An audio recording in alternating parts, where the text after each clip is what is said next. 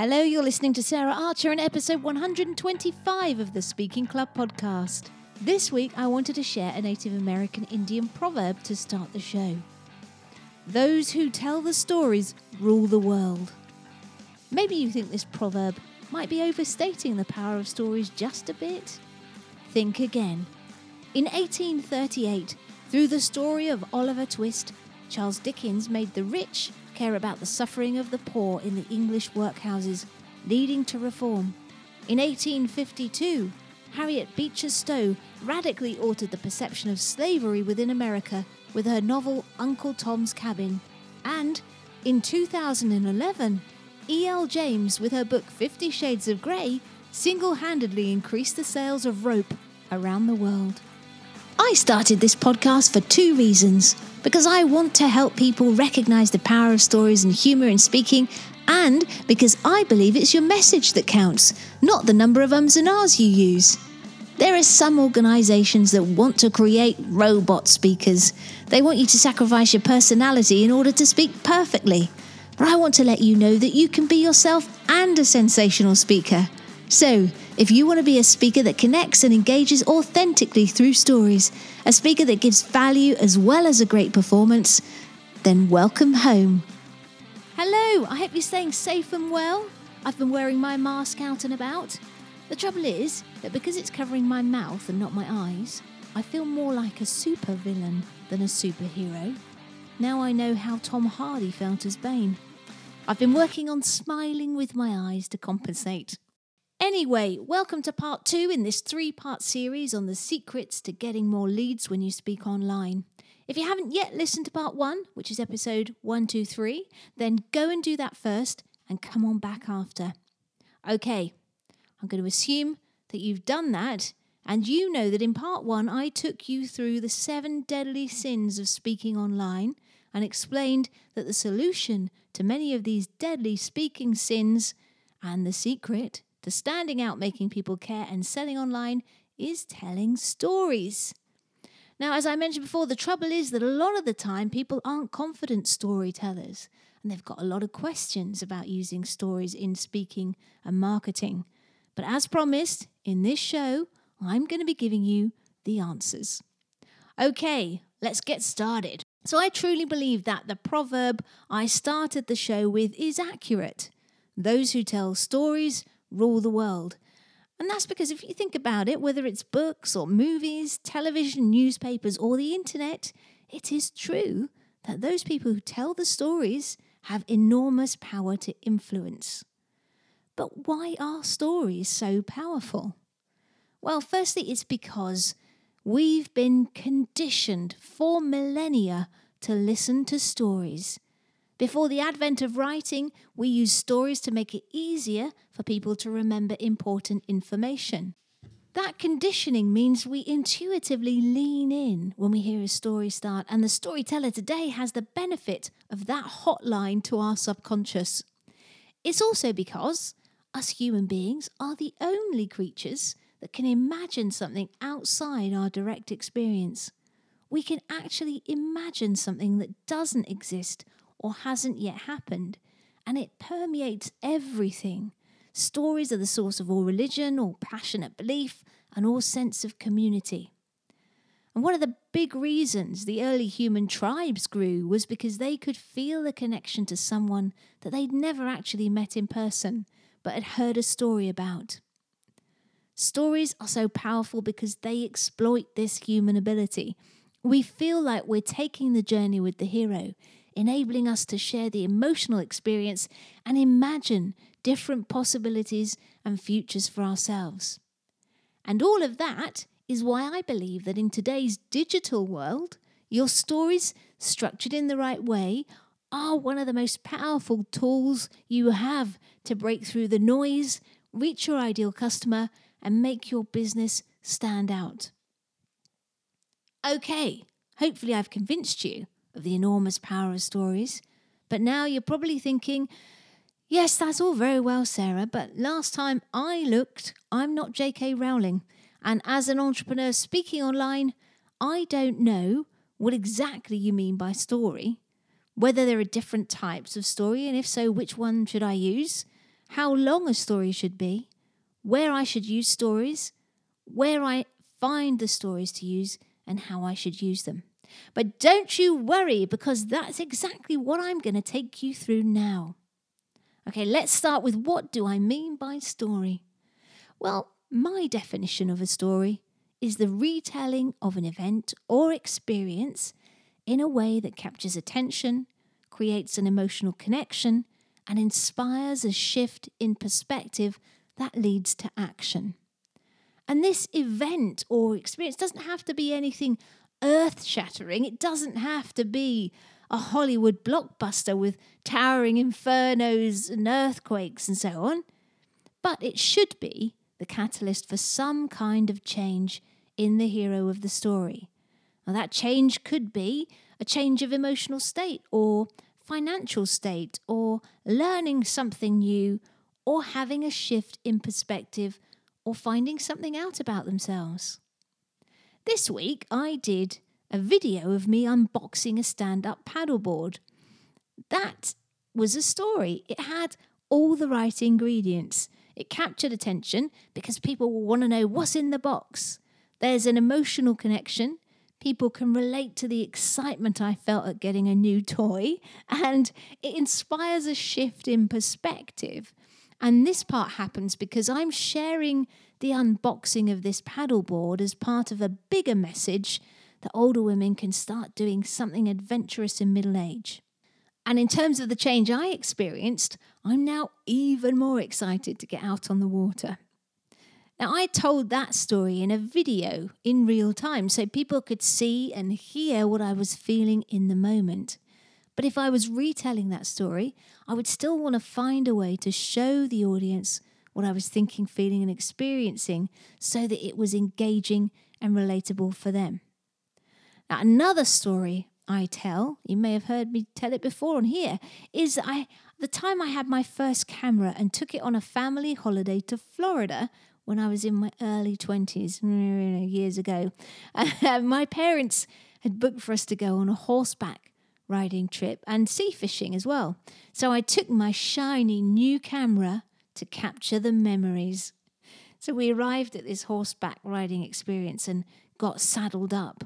And my dad, he was like much more experienced as a rider. So he suggested he took my camera and he took the photos. Now, this was, Florida. It was hot and this trail was a bit dusty as well. But my dad was so keen to get the right shot that he was flinging himself all over the horse like a stuntman and getting all sweaty so that he could get those perfect photos. And from there, we went on to the sea fishing. It was a beautiful day. It was so nice to get on the boat after the heat on the trail on the horse. But none of us were having any luck catching anything until my dad shouted that he'd got something. Again, he started sweating as he was wrestling with whatever sea monster was on the end of his line. And eventually, he pulled it up out of the sea, and it was a baby shark. And my dad said, "Quick, Sarah, go and get the camera." And I used up the last of the film, capturing Dad standing proudly with his shark before they threw it back into the sea. And my dad was so excited to see the photos that he'd sweated getting that we stopped at a drugstore on the way home to put the film in for developing. And at the counter, I was struggling to get the film out of the camera. It's not digital. This is before digital, in the old days. And so I was struggling to get this film out when the guy behind lost patience with me and said, I'll take a look. And after fiddling around with the camera, he said to me, I see what the problem is here. You've not got any film in it. My head snapped round to look at my dad at that point, who met my gaze. And then he started shaking his head before calling me an idiot and walking out of the store with my mum cracking up beside him. And what I learnt that day was always to check you have all the equipment you need for the job that you're going to do. Again, that's a simple little story that will capture attention, resonate with people, and show some growth on my part that will give my audience food for thought too. Okay, so that's what a story is. But what are the different types and lengths of stories? So To me, and what I teach, there are three types of story, main types of story. These are hooks, anecdotes, and transformational stories. Hooks are the shortest stories, and normally they're one sentence long. And these are what draw people in to read, watch, or listen to your story and message. Anecdotes are snackable stories. They're shorter vignettes of life that you can tell in around 3 minutes or less. And then the transformational stories. These are kind of like they're your origin story or your big idea stories that you usually find at the start of webinars and keynotes, and they normally last around 10 minutes to tell. And these transformational stories show both internal and external transformation of the hero of the story that links to the product, service, idea, or change that you are trying to sell to your audience. Now, I believe your origin story is one of the most important assets that you own.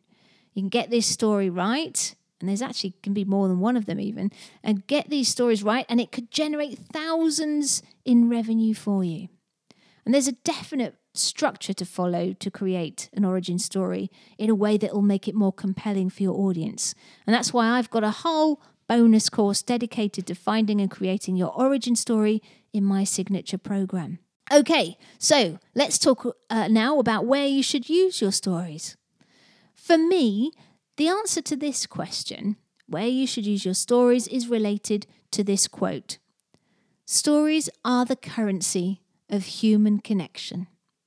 So, the answer is anywhere we're trying to connect with another human being, which means as an online entrepreneur, business owner, or speaker, you should be using stories in Facebook Lives, videos, podcasts, webinars, blogs, emails, sales pages, groups, Instagram stories, pictures, keynotes, coaching sessions, one-to-one meetings, social media posts. Do you know what? Let's just say everywhere. Okay, everywhere. You should be using stories. Lastly, I want to answer the question of where to find your stories. As you know from what I told you in part one place I don't think you should find your stories is on the sales page of someone selling done for you, word for word story scripts. Now, the promise is that it will make it easier and quicker for you to get results because you're sharing content that works. Except just because it worked for them doesn't mean it's going to work for you. And I don't think it will. And that's because if you're using the same exact content as everyone else, chances are you're going to get lost in the crowd, which is the opposite of what we want, and you're going to switch your audience off. It might get you so far, but these done-for-you word-for-word scripts won't make people connect with you because it's not your voice. Those scripts reflect the personality and brand of the person you bought them from, not yours. For me, the answer to where you should find your stories is you. From your life, from growing up, from your ups and downs, from your successes and failures, from your experiences with friends and family, holidays and so on. Your memory is a mine of wonderful, authentic stories that will help you clarify your message, create aha moments for your audience, and show the real you. And that's who people will connect with and trust. I'm on a mission to get people to discover the gems in their mind and turn them into stories that will make their speaking sparkle. And that's why I've created my 7-day snackable story challenge. In just 7 days, not only will you uncover your authentic stories, but I'm going to show you step by step how to make your stories super engaging and share them powerful with your audience on video. And it's completely free to do. So if you think you do need some help to build your confidence, to free your voice and stand out from the crowd, then you can join that challenge at saraharcher.co.uk/challenge. Now, you might be thinking, hold up, Sarah, hold up a minute. I think you've missed one important question you told me you were going to share. and that's how to use the different type of stories in your speaking online or on stage. But I haven't forgotten. I've deliberately left the best till last, because in part 3, I'm going to be sharing how you should be using the different types of stories to maximize impact, engagement, and sales along that customer acquisition journey. Okay, all right. So that's it. I'm going to give you your takeaways from this episode now. Firstly, stories enable us to share an emotional experience and imagine different possibilities and futures for ourselves. A story, in my opinion, is the retelling of an event or experience in a way that captures attention, creates an emotional connection, and inspires a shift in perspective that leads to action. Remember, it doesn't have to be a blockbuster, but it should be the catalyst for some kind of change in the hero of the story. There are 3 main types of story. There are hooks, anecdotes, and transformational stories, again, in my humble opinion. Your origin story is one of the most important assets you own. Get this story right, and it could generate thousands in revenue for you. Stories are the currency of human connection, and you should use them anywhere you're trying to connect with other human beings. You should be the source of your stories, because your memory is a mine of wonderful, authentic stories that will sell. And if you want some help with your stories, then as I mentioned, my 7-day challenge will guide you through discovering those stories and show you step by step how to make them powerful, engaging, and also show you how to share them powerfully too with your audience on video. Okay, there you go. Thanks again so much for joining me here at the Speaking Club. And I would absolutely love it if you wouldn't mind leaving a rating or review on Apple Podcasts or wherever else you're listening if you enjoyed the show. Also, if you're not subscribed, make sure you do, especially with that part 3 coming up in a couple of weeks. Listen, you take care, be safe, wear your mask, and don't forget to grab your life by the nuts and get cracking. Bye-bye. Snackable stories are short, powerful, engaging, and very shareable. Because of that, they're great to use in Facebook Lives, podcasts, videos, keynotes, webinars, blogs, in fact, everywhere to share your message, build your audience, and grow your business. The trouble is that finding your snackable stories and confidently sharing them can feel like a struggle for many online entrepreneurs, authors, experts, and coaches, and that struggle can slow you down or stop you in your tracks. That's where my 7-day Snackable Story Challenge comes in. Over the course of just 7 days, I'm going to give you resources and training that will not only build your skills and confidence, but will get you a tangible result at the end and assets for you to use going forward. And the best bit is that all of it is completely free. To find out more, including if you meet the criteria to participate, then go to saraharcher.co.uk/challenge right now.